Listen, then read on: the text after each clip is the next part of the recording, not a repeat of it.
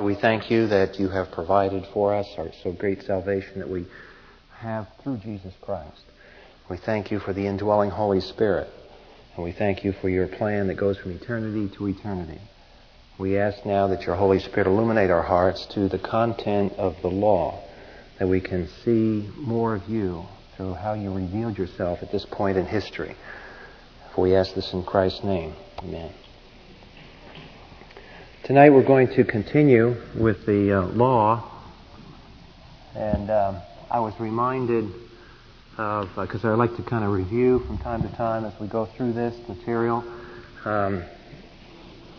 We're at that point in the progress, and we have gone through some of these events, particularly last year.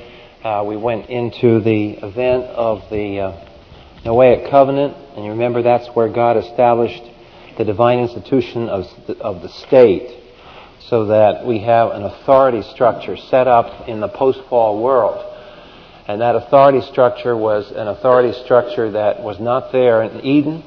It was not there after the fall. It was not there through Noah's generation. And it wasn't until after the flood and we start the rise of what we now call civilization that God instituted the divine institution of the civil government. And remember, we said that institution is not optional, it's mandatory. It's there for a reason. Society without the power of the sword, without the power of the government, without the power of the state, degenerates into a big anarchistic mess. And I was reminded of this last night when I got some email from my son who studying at Wright-Patterson Air Force Base and the Air Force Institute of Technology there, and a lot of foreign military officers also come there to study. And Jonathan and his wife had invited over a Christian, several of the Christians, a real strong Christian group there. And one of their acquaintances was a female officer from Albania who was in this country. And in this email, Jonathan had followed up with her, of course, and she's still here on this tour, and now she's a lady without a country because the country's totally dissolved. And attached to her letter was a letter from her pastor. They've evacuated 99% of the missionaries except this one man who is an American who started this church that she trusted the Lord through. And he's decided that he would evacuate his wife and kids, but he would stay on because he feels like in the scripture the hireling will flee the flock, but the pastor won't. So he's going to stay. And so it was about 2 or 3 pages of material about what's going on in Albania. And basically, the letter pointed out several things that struck me in the light of what we've been studying here about the necessity of the state. We don't often appreciate it. But when you see something like Albania, what we want to reflect upon is that that's the sin nature let loose. In other words, you can argue all night, and we all can, about what form of government or this or that particular defect in the government. But if we didn't have the civil institution of the state, you always wind up with an anarchistic riot and a mess. You can't do business. You can't put out fires. You can't conduct medical help in the middle of a mob. And always the first thing that has to happen is that you have to establish law and order first. Then after that, you deal with the other things. And Albania, it's interesting, this pastor was saying, 10 or 15 people got shot the day before he wrote the letter, but they didn't get shot because people were shooting at them. They got shot because the guys are firing rifles up in the air and the bullets come down and hit people. So, I mean, really stupid. But this is what happens. Businesses are gone. You know, people spend all their life getting a business together. That's all gone. You can tear down a society in 2 days. And it takes you 20 years to build. And this is what's happening in Albania. And we can be very thankful. And we need to temper our criticism sometimes of our government and our state. Like the guy said, he says, after I saw those Marines with the American flag on their shoulder and the helicopters coming down to evacuate my wife and children, he says, I will gladly pay my taxes. And it's true. After you have an experience like that, faced with the utter anarchy, that you come back to basics. And this is the thing that we want to remember, because if you remember when we went back through this and we said that the divine institution of the state, the essence of the state, people don't like to hear this. It's not a popular message. But in the Scripture, the essence of the state is the power to take life. That means a forcible law enforcement. That's what it means. Now you can add to that welfare and social programs and all the rest, but when it goes back to the very core function of what is the social function of government, the social function of government is to maintain order. If you can think of a farmer, for example, farming land, he can do all he wants to, but if the weather doesn't cooperate, he doesn't have some order and peace out there to do his land, he's not going to be farming. The business owner can't run his store in the middle of mobs. So society has to have a minimum amount of order, or everything else goes down the drain. So it's interesting that the Scriptures cut to the quick here at the very start when they deal with law and government, here instituted, that it is the power to take life. And then at Mount Sinai, God gives an example of how He rules. And I think we'll see, if you've been able to glimpse sections of this law code, you realize that God exercised capital punishment. There was law enforcement, His law that was enforced. And it was very serious, and it encompassed every area of society is addressed in this law code. So there's no getting around it. In fact, in the millennial kingdom, it's interesting that one of the titles of the Lord Jesus Christ, the millennial kingdom, and you read about it in the book of Revelation, is that He rules the nations with a rod of iron.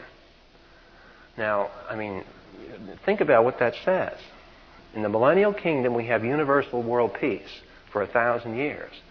But it's because Jesus Christ rules the nations with a rod of iron. That means by force. So either people submit to the Lord from their heart, or they will be forcibly subdued. That's basically the options. And that's how you have peace. So it may not sound like a pretty picture. It's not sentimental for sure. But the reason why it's so fierce, so harsh sounding, is because we live in a fallen world. It goes back to this framework that we should look at again and again, is we go back to the fall, that we live in an abnormal universe. We live in an abnormal society. We're all sinners. So if it sounds harsh, whose fault is that? It's not God's. We are the ones who fell. So let's look tonight. We're going to start in the notes on page 71, because we're going to go back to the results of Mount Sinai. Remember, we said that certain doctrines, certain truths of the Christian faith come out of all of these events. And we've been looking at God giving the law, and we said that when God gave the law, God addressed the heart. And if you look and compare the Mosaic Law Code with secular law codes, and at the same time, in the ancient law codes, put them side by side, you'll see that in the Mosaic Law, God speaks, do this for me. Don't do it for society. You do it for me. So the law is addressed first to the heart. It's private law and then public law. Whereas secular law codes are only public laws. They don't reach deep enough into the heart. That's the difference between the law given here and the law made up by human legislators. Now we want to go to some of the features that we said fall out of all this. And one of them, we said, was that the idea of revelation. So,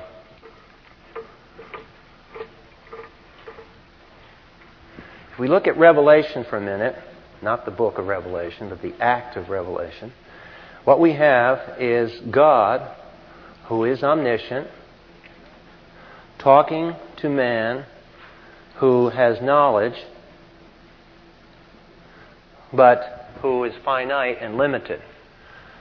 You have God able to speak to man because of a miraculous thing called language.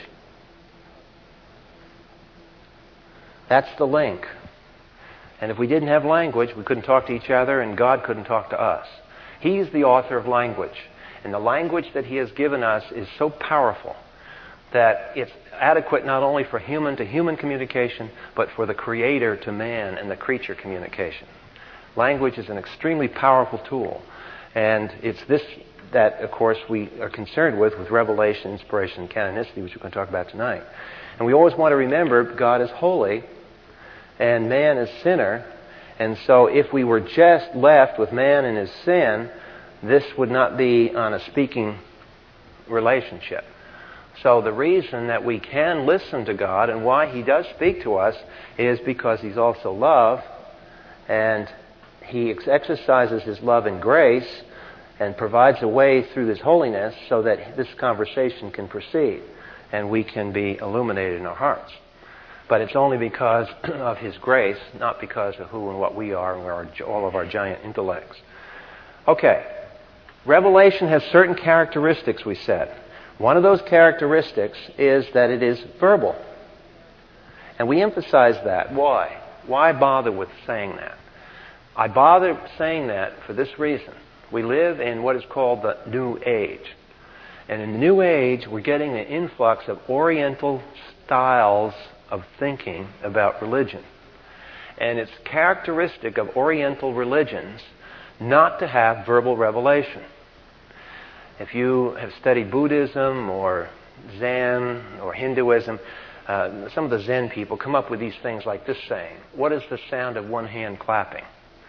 And they'll evidently they'll try to keep these puzzles coming, because what they want you to do after you've listened to enough of them is to agree that you can't know God through words. So all the means that men exercise are just useless as far as revelation. But when God speaks, it's based on His words. So we have a standard or a criteria. Now the next one we're going to deal with is revelation is personal. And we said, we covered this last time also, that means that we can't really be neutral. We can't stand off and look at the revelation, be it in the rainbow after a storm, or whether it's enjoying music, or whether it's reading the Bible. We can't approach these things without finally coming to terms with God. And we are dealing with Him at every point that we touch these things. And then we said that revelation is historical, meaning that God reveals Himself from time to time in history, but not necessarily continually. So it's historical, meaning that all men don't get their own private version. This revelation is a public thing. It's given at certain times, and then it's not given for a while. The human race is given a few centuries to think about what was said. And then later on in another age, God will reveal some more things. And right now, He hasn't spoken in history since the close of the New Testament canon, in spite of all the cults saying that they got their private word or something like that. God has not spoken and will not speak again until just prior to the return of Christ. And then the prophets break out. The line of the prophets come out again. And, of course, what's holding that up is the state of the nation Israel. Because one of the things Jesus said is, you won't hear me, and I won't talk to you, and I won't come back to this earth until you welcome me as the King of Kings. And so that stands. That was His last word. And so what's blocking the return of Christ in one sense is the spiritual status quo of the nation Israel and what they're doing in history. So all this is tied up, and my point here in this third point isn't to get off on all those topics as so much to say that it's not true that we have the right to go out and expect God to personally speak His own special revelation to us. He has given us enough in this book and the Holy Spirit in our hearts through which we can know Him. So that gets the emphasis off of our own little individual things and onto the broad stream of revelation. Now, one of the things we want to look at tonight is that revelation is comprehensive. And that means that God speaks to every area. And we want to go through some of the things. Let's turn to the book of Deuteronomy. And we just want to skim, start with Deuteronomy 12, because these are some of the details.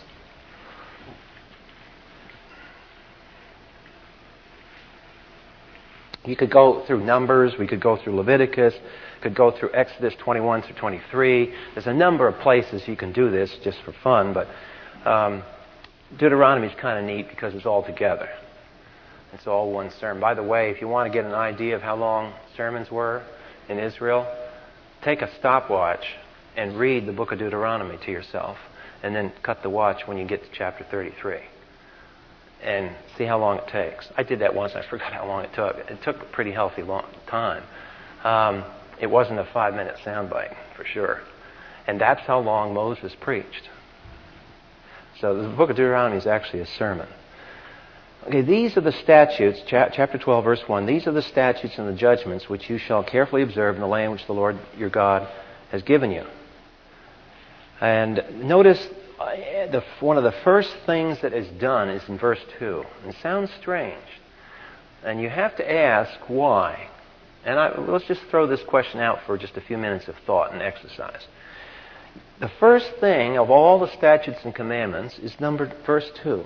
You shall utterly destroy all the places where the nations whom you shall dispossess serve their gods. On the high mountains and on the hills, under every green tree. You will tear down their altars, smash their sacred pillars, burn their Ashtarim with fire, and you will cut down the images of their gods. You shall obliterate their name from that place. Now, why do you think, let's throw this up for some thought. Why is it that these Old Testament laws seem so heavily dependent on this issue of idolatry? I'll give you another illustration. We don't have time to go to the text. But when the rules of evidence are given in Scripture to control the judicial proceedings, one of the most strange verses that you read in the middle of the rules of how a judge is to convene a court is he can't do it next to a grove of trees. Now, what is the problem of having a courtroom next to the grove of the trees? Because the grove of trees was the place where these people worshipped. So again, the question, why are we concerned when we're talking about judicial proceedings, are we worried about a grove of trees? Why, when we come out with these statutes and judgments, are we concerned with altars? Anybody got an idea of why that's so? Let's just think about what do those trees, groves, and everything else, in the big picture, men come there to worship gods. Who created those gods? Men. And when men create their own gods, what are they ultimately doing? They're defining reality. That's their presupposition. They are arguing that I have eaten of the tree of the knowledge of good and evil, and I can know good and evil like God Himself can know, and I can become the final arbiter. I will set up the total meaning for my life. So it's the ultimate authority. And isn't it striking that when you go into the law codes, the first thing that goes is snipping off any connection with paganism? What is the implication? If God does this, isn't the implication that you can't get just law on a pagan basis? And this is precisely the argument that we're seeing here in Scripture. Now think of that and that line of logic against what you hear in our society at large today. That you can have law common to all kinds of beliefs. All you have to do is agree on a certain minimum set of behavior standards which we then codify and call that the public law and say now people of different beliefs all come together under the same tent and we all have the same common understanding of law. See, something's wrong here. Either the secular mind today is right and this is wrong, or if this is right, then something's radically wrong with the way we normally look at this. And one or the other of these things is out of line here. So what we need to do when we look at passages like this is say, well, Lord, what is the connection? Why do you want us to be so hard-nosed about verses 2 and 3? Why do you want all this eliminated? Why don't you want courts convened where there's a sense of religious contamination? Well, what did we say was the nature of the law? Going back, just to review a minute, we said what distinguished Mount Sinai from pagan law? It was addressed to the heart. By whom? God. So when you deal with law, you're dealing with what ought to be true, what ought to be true. It's values and ethics and law all wrapped up together. And you can't have values, ethics, and law without a source for them. And the Bible insists that the source for all of those values, ethics, and law is God. It's got to be God. It can't be man. If it's going to be man, what do you do about Nuremberg? Remember, we went through that. That's the alternative. You can't do it. And so the Bible is very insistent that once you let go of the creator-creature distinction, you can't have genuine law. Now, people will argue with you and say, oh, but I know, China or Japan and these other areas have law. But usually what's happened there is that you have gotten wisdom principles without a root. And even those laws don't last long. Witness, for example, Tiananmen Square. What happened in Tiananmen Square? Well, it was because there wasn't any liberty with the law. So, point is that when you start the law, you see immediately religion is described in these law codes. Now let's skim down further. As you see, let's try to name the areas that you'd observe from areas of life. It's a whole thing from verse 6 on through 12 that deals with worship. You'll notice in verse 12, very interesting observation there.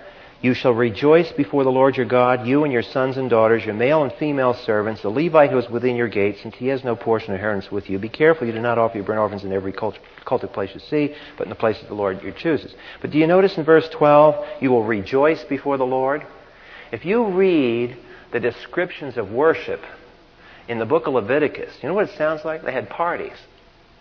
I mean, they came, they feasted, and they were serious, but it was a time of rejoicing. So the idea of supper or something, church supper, is actually, you see it in the Scriptures. It's a time of rejoicing. It's not just somber. As mighty as the God of the Scriptures is, and as powerful as, particularly in the Old Testament, He appears, He calls His people to come before and enjoy themselves in His presence. Notice a little clause in verse 12. Do you notice something there that you might not expect to have seen in a pagan version of this law? Did anybody catch something there in verse 12? When we think of, for example, my notes, I point out in bottom page 71 that in the ancient law codes of the other countries, there was class distinctions. Now, their slaves are mentioned in verse 12. But the slaves that are mentioned there are not kidnapped slaves, as we know the word slave. There's somebody else which basically summarizes their economic slaves. Male and female servants. Is there anybody, in other words, in verse 12 excluded? Everybody has the right to come and rejoice before the Lord. There were no class distinctions. And this is a tremendous and powerful social unifier in that society. It's not just a small point. By God, by virtue of saying, I want all classes, I want all strata to come before me. When you come before me, you are all one. So this prevented a hierarchy that could have developed. So we go on in chapter 12, and notice, for example, in verse 15, 16, 17, what's the area of life described there? Eating. Diet. So now we've gone from religion to diet. You can, verse 22, verse 23, you'll notice. You see how it's talking about, just as gazelle or deer is eaten, so you shall eat it. The unclean and the clean alike may eat of it. Only be sure not to eat the blood. So forth and so on. We go through on chapter 13.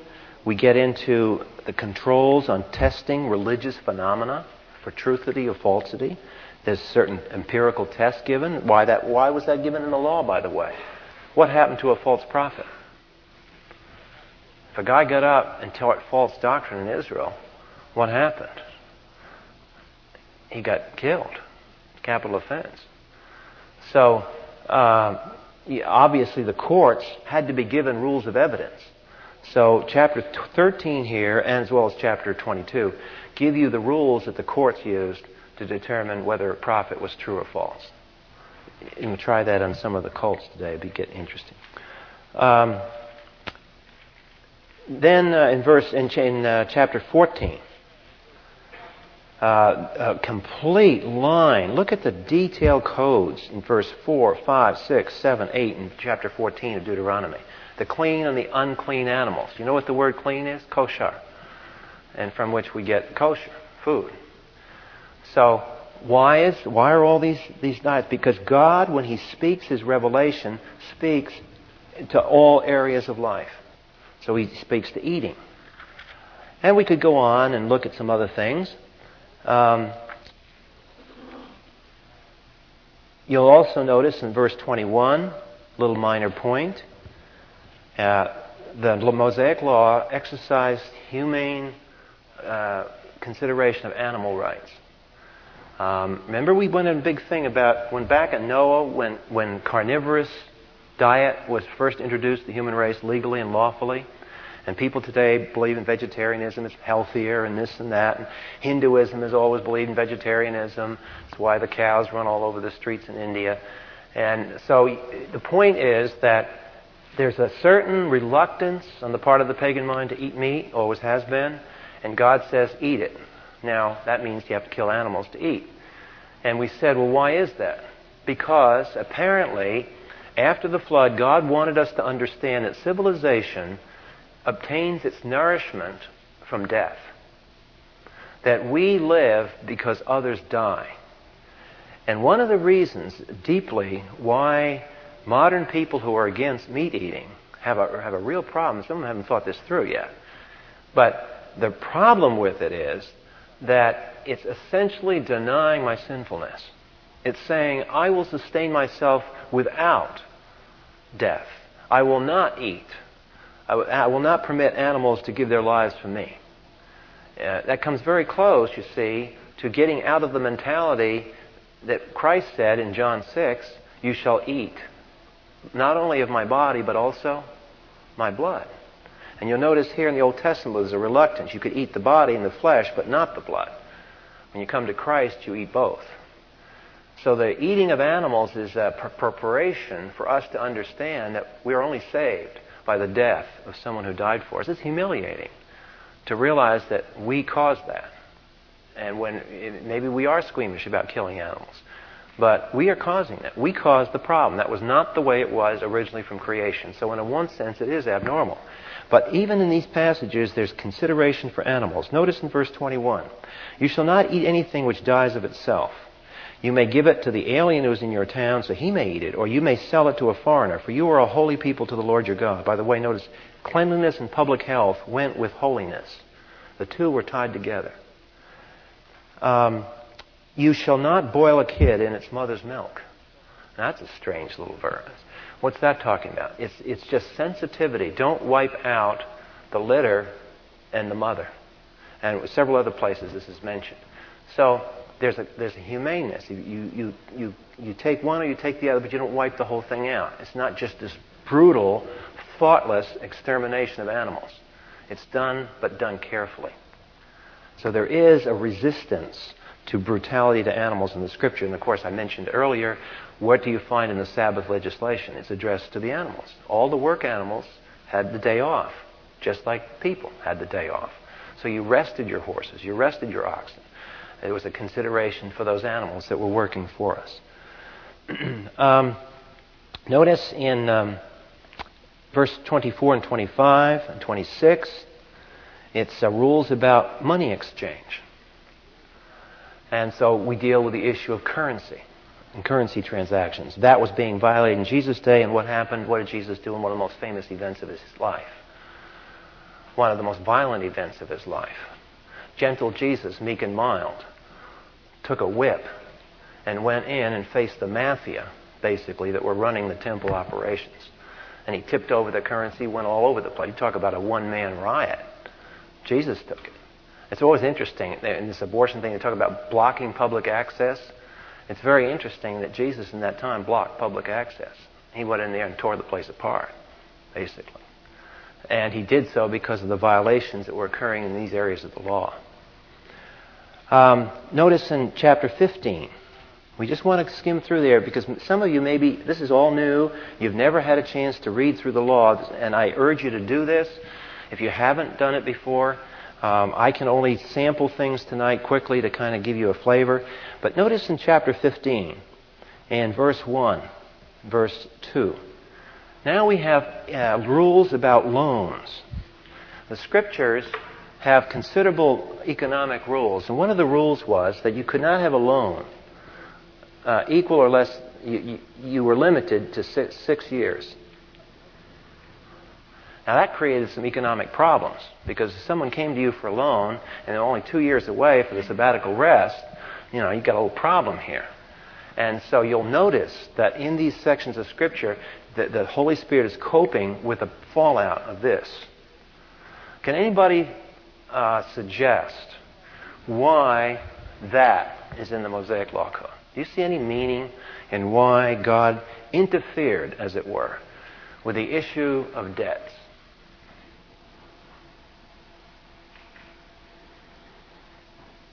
When we are in debt, what does the book of Proverbs say? We're a slave to the lender. Is any form of slavery revelatory? Is God's picture of salvation that of an abject slave? From where had the Jews been delivered? From Egypt, from slavery. And He doesn't want His society to be filled with economic slaves. And this was a way that, had it been followed, which it wasn't, but had this rule been followed, the indebtedness levels of Israel would have been phenomenally low. And with a society that is low in debt and high in cash, it's tremendously resilient. One of the reasons Albania went down is because of the money. Everybody was in this Ponzi scheme and the whole thing fell apart. But here, where you have checks and balances on loans, checks and balances on interests, there God reached into the pocketbook and said, not only am I going to tell you what to eat, I'm going to tell you how to lend your money. Now, there's a debate, and we can't go into it, whether these were charitable loans or business loans, and so forth and so on. But the whole point is, the big point for tonight isn't to get into all the details. The point tonight is, just notice the areas, that Revelation is comprehensive, and it talks to every area. One other thing that I wanted to skim over was in chapter 19. If you go over there for just a minute.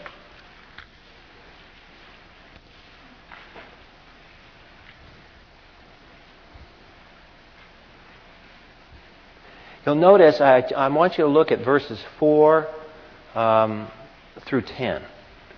Now, this is a particular set of rules that were given to the people for the people's courts, the elder courts. And it had to deal with the issue of murder. And in this case, it had to deal with how to separate manslaughter, accidental murder, from murder. And because murder was a capital offense. So in verse 2 so you shall set aside 3 cities for yourself in the midst of your land, which the Lord God gives you. You shall prepare the roads for yourself and divide into 3 parts the territory of your land. Notice roads in verse 3. That's going to come up. There's got to be access to these cities. So they had to get their engineers out and build a road system to at least these 3 cities. Now, this is the case of the manslayer who may flee there and live when he kills his friend unintentionally, not hating him previously. As when a man goes into the forest with his friend to cut wood, his hand swings the axe to cut down the tree, the iron head slips off the handle and strikes his friend so he dies. He may flee to one of these cities and live, lest the avenger of blood pursue the manslayer in the heat of his anger and overtake him, because the way is long and take his life, though he was not deserving of death since he had not hated him previously. Now, we can get into all kinds of things here, but notice in verse 6 the phrase, overtake him because the way is long. Relate that observation in verse 6 back to verse 3 and the preparation of highways and roads. You see, they divided the area into 3 parts so that a city of refuge would be reasonably close by. Every part of the size. They made everything kind of equidistant to these 3 cities. And that was the idea, to provide for manslaughter, safety for a manslaughter situation. So anyway, the idea is you can go into all kinds of things. Chapter 20, these are rules of engagement given to the army in battle. One of the things which we're going to deal with in the next chapter deals with holy war. Notice in verse 10, from verse 10 of chapter 20 down through verse 18. There's one, chapter 20, verse 10, down to 14. That section are the rules of engagement to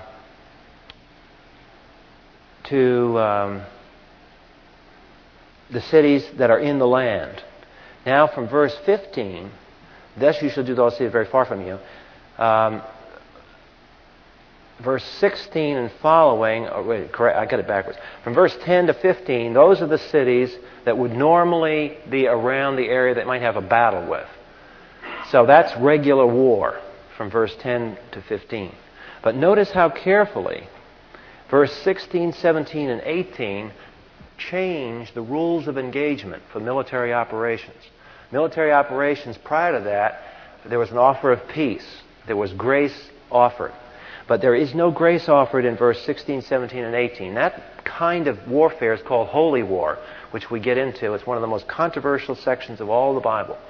Why did God obliterate this? And that's coming up in the next section. So I think we've seen enough tonight to get basically the idea. There's whole kinds of health rules and everything in here. The law was comprehensive.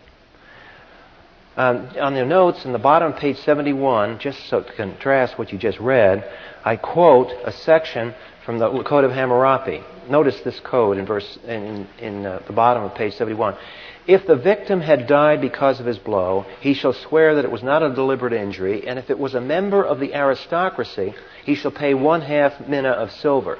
If it was a member of the commonalty, he shall pay 1/3 mina of silver. In other words, the low class was worth less. So there you have, in the pagan law code, embedded in the very code, a class distinction when it comes to justice. When you go to the scripture codes, you can't find that. You'll find some things about the slaves and so on, but you won't find it like this. Okay, now the last section. On page 72, we deal with Revelation is prophetic, and what we mean by that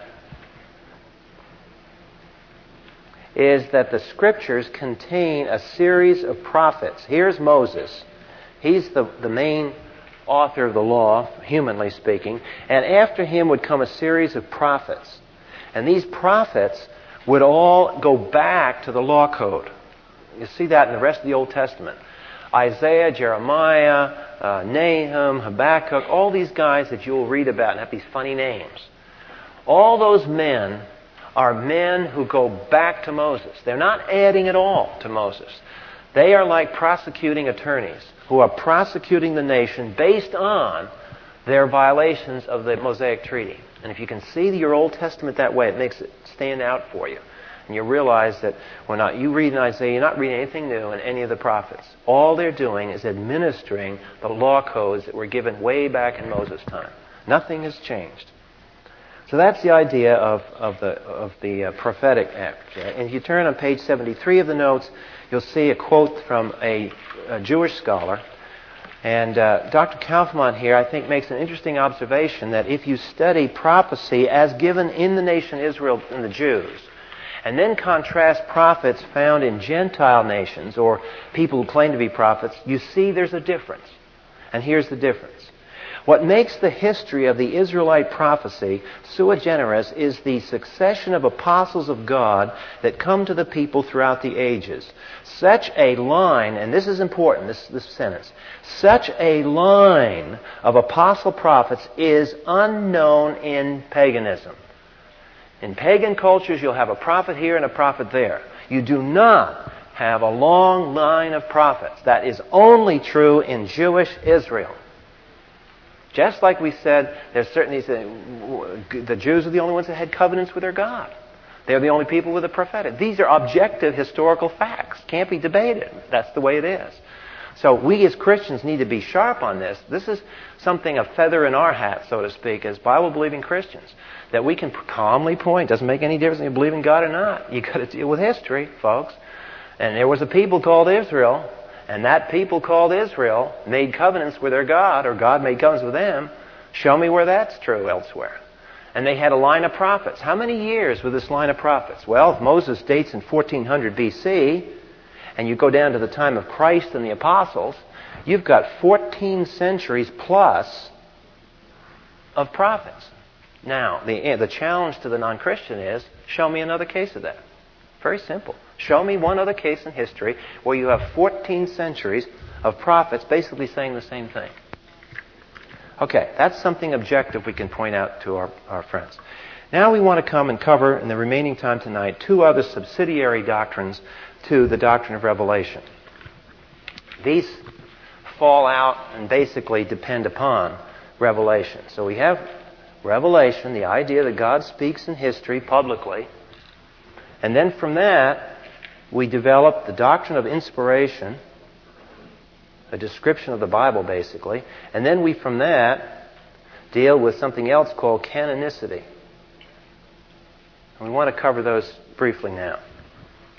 Inspiration and canonicity. In the picture on page 73, I show you the relationship between revelation and inspiration. The doctrine of inspiration, that word, inspire, comes from 2 Timothy 3:16. That's historically where that word came from. Because in 2 Timothy 3:16, Paul says the Scriptures are God-breathed. Theopneustia. And it's a verb, it's a word that Paul made up, apparently. Can't find it in Greek dictionaries. It doesn't exist anywhere in the Greek pagan culture. Just a word he coined. That God breathed out the Scriptures. Paul didn't mean that there wasn't human beings doing the writing, but somehow God superintended the process that no matter how the men, whether they heard the word, whether they got it from somebody else like Luke, whatever the means was, that the final written product was from God. Now there are lots of things in the Scriptures that we're missing. We have lost a lot of things. John, the Gospel. Turn to the end of the Gospel of John, and you'll see a little note, a very famous one. You've undoubtedly seen this, reading the Bible, but it gives you an idea of how much we've lost, never to have found again. And our curiosity would love to find these things. But if you turn to John 21,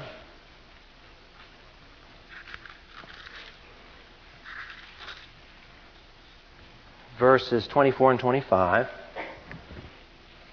look at what John says. This is the disciple who bears witness of these things and wrote these things, and we know that his witness is true.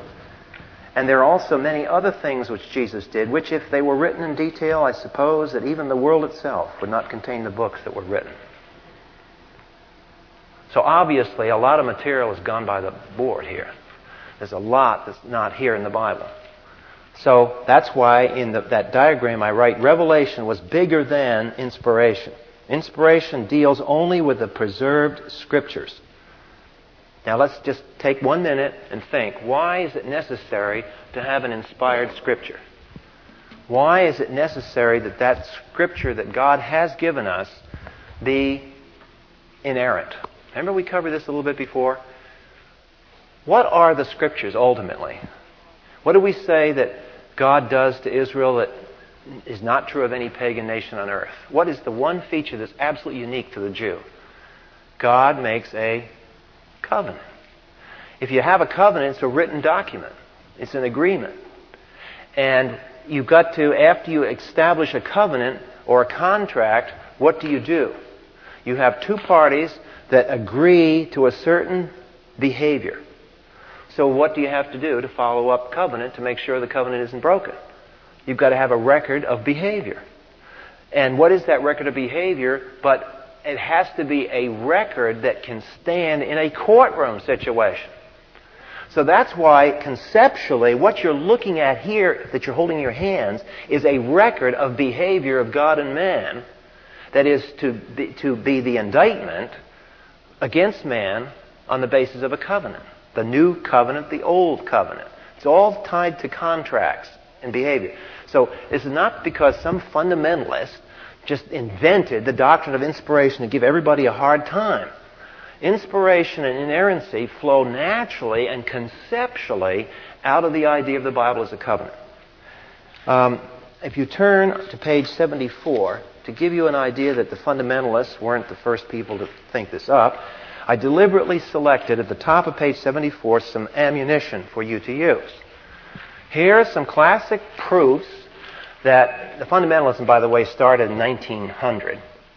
So, every quote here is prior to the fundamentalists.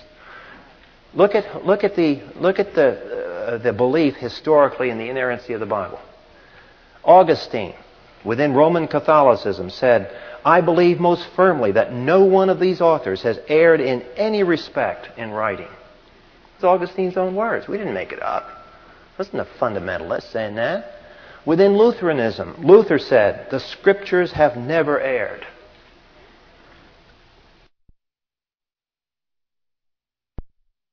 It can't be changed even by the author of the Scripture. And that makes sense if you think about it. When you write a business contract and tomorrow you say, "Oops, oh man, I forgot to put it in." What does your other party say? "Sorry, pal. That the contract was made yesterday." You want to go through, tear the whole thing up and rewrite it. But once the contract is made, all parties to the contract must submit to the contract. See? One other passage where you can see this is the last verse of the Bible, New Testament, Revelation. Let's turn there. Revelation 22.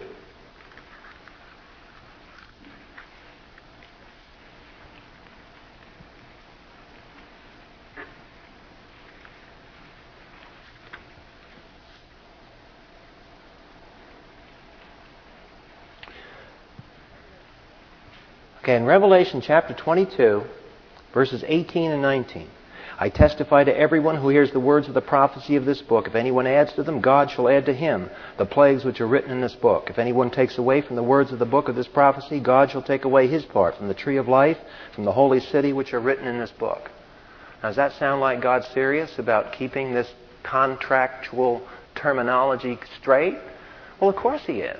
Because all of history's got to be measured against the contract. You can't mess with a ruler. The rule, that's what you use to build everything else with. So the idea then is, and canonicity is, yes, the Bible came through the church, but no, once the Bible comes into existence, the Bible, not the church, is the authority. That's the difference. And Rome says no. We believe that the church is the continuing authority, and so there's a big debate. But that's the nature of the discussion. Now, very quickly, before our time's out tonight, I want to also go through some of the verses at the bottom of page 75 and 76 to give you a flavor of how the Bible came into existence. And I guess we can start with, I'd like to start by at least going through the Bible quickly, chronologically. So if we'll turn over to Judges chapter 18. What I want to do is show you some notices that maybe you haven't noticed before, or in your actual Bible reading, you probably went through these and might not have stopped and seen the full import of them. In Judges 18, verse 30,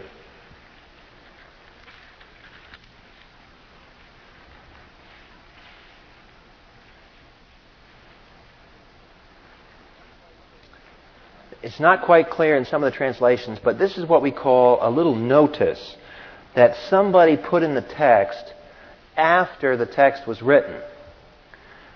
And it explains things. Now, the guy who put this in was probably a prophet, a later prophet, who brought it up to date. It says in verse 30 of chapter 18, "The sons of Dan set for themselves a graven image, Jonathan, son of Gershom, son of Manasseh, he and his sons are priests of the tribe of Levi, until the day of the captivity of the land." Now, when was the captivity of the land? 586. And then there was earlier captivities, of course. But the idea that, until the day of the land, the captivity of the land, that's a historical note. Liberals seize on that particular note and say, "Oh, yeah, that's an argument for late authorship." No, not necessarily. That is a note by a prophet who kept the text up to date. You can see another one in 1 Samuel 9:9. Now, this is not arguing that the Bible has been tampered with. The prophets were the ones who were the custodians of it. In verse 8 of Samuel, there's a big long thing, a big story that's going on there, and the servant's talking to Saul about this and that. Now in verse 9, some of your translations have it in parentheses. But if you look at it, think about what verse 9 is saying. That's another one of those little historical notices put in there probably by a later prophet to clarify the text. Formerly in Israel, when a man went to inquire of God, he used to say, "Come and let us go to a seer." For he who was called a prophet now was formerly called a seer. You see what we're doing there? That was put in there by somebody who said, "I know you guys, when you read this, you're not going to understand it, but here's the way it was back in those days." So it tells you, but we have to know that this was written back in those days. So the notice is not proof, like liberals say, that this is a late author, written backwards. It's just proof that the text, once written, was explained by these prophets. They would go in there and make these historical notices. And I give you a bunch more on page 76. Now, so much for the notices, and there's one other area that I want to note as you turn back to page 75. Some of those passages, let's turn to 1 Chronicles 29:29. You can go through all those on your own, but I just want you I just want to point out the fact that when we say that a lot of the scriptures were generated but never collected in the canon. And here's a reference to some of them. In 1 Chronicles 29:29, "Now the acts of King David, from the first to the last, are written in the Chronicles of Samuel the seer, in the Chronicles of Nathan the prophet, and in the Chronicles of Gad the seer." Now, would you tell me where those books are? Those, evidently, were the first texts, like diaries, kept. And notice what's common to all three of those: Samuel, Nathan, and Gad. What are they all said to be? Prophets. They're not the kings. Notice who's not keeping the records? It's not the kings that are keeping the records. Who's keeping the records? The prophets are. It's that prophetic line of those unnamed men, many of whom we know their names, but then others we don't. Those are the guys who kept the diaries of what was going on, because they are the ones who were led specially by God to have the insight and to capture those moments of history and their meaning. And they were the ones from whom all the rest of the Bible was written. So I hope that gives us some sort of a flavor for the fact that out of the Mount Sinai vision, you have God speaking from the top of a mountain. You have Him speaking publicly and audibly. It's not some sort of kind of feeling. It could be recorded with a tape recorder. You have it written, and the first writing of the law, who did it? On the mountain. God wrote it. He wrote it in rock and brought it back down. So God Himself not only spoke, He wrote it. With due apologies to the historians who don't believe an alphabet existed at the time. It's funny, God had the alphabet. He must have. He wrote it in an alphabetic text.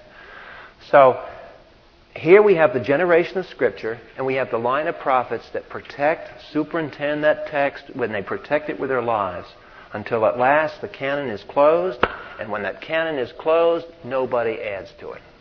Nobody, not even the church, can add to its own canon. All right, next week we're going to start a whole new area which deals with the next great historical event, the most controversial area of the Scriptures probably, and every skeptic alive likes to crucify us on the fact that, oh, God in the Old Testament was such a cruel God.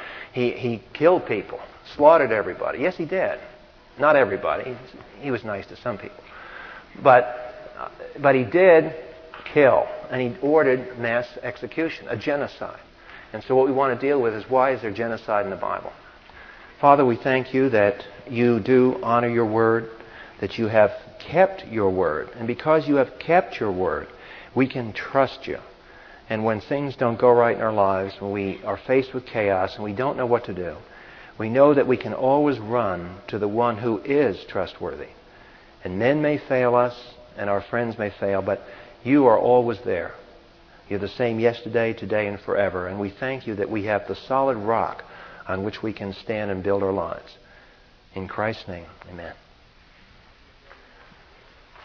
I'll be available for just a short time tonight for some Q&A afterwards if you want. I'm not going to stay too long. My wife's had a big, heavy day today when I get home.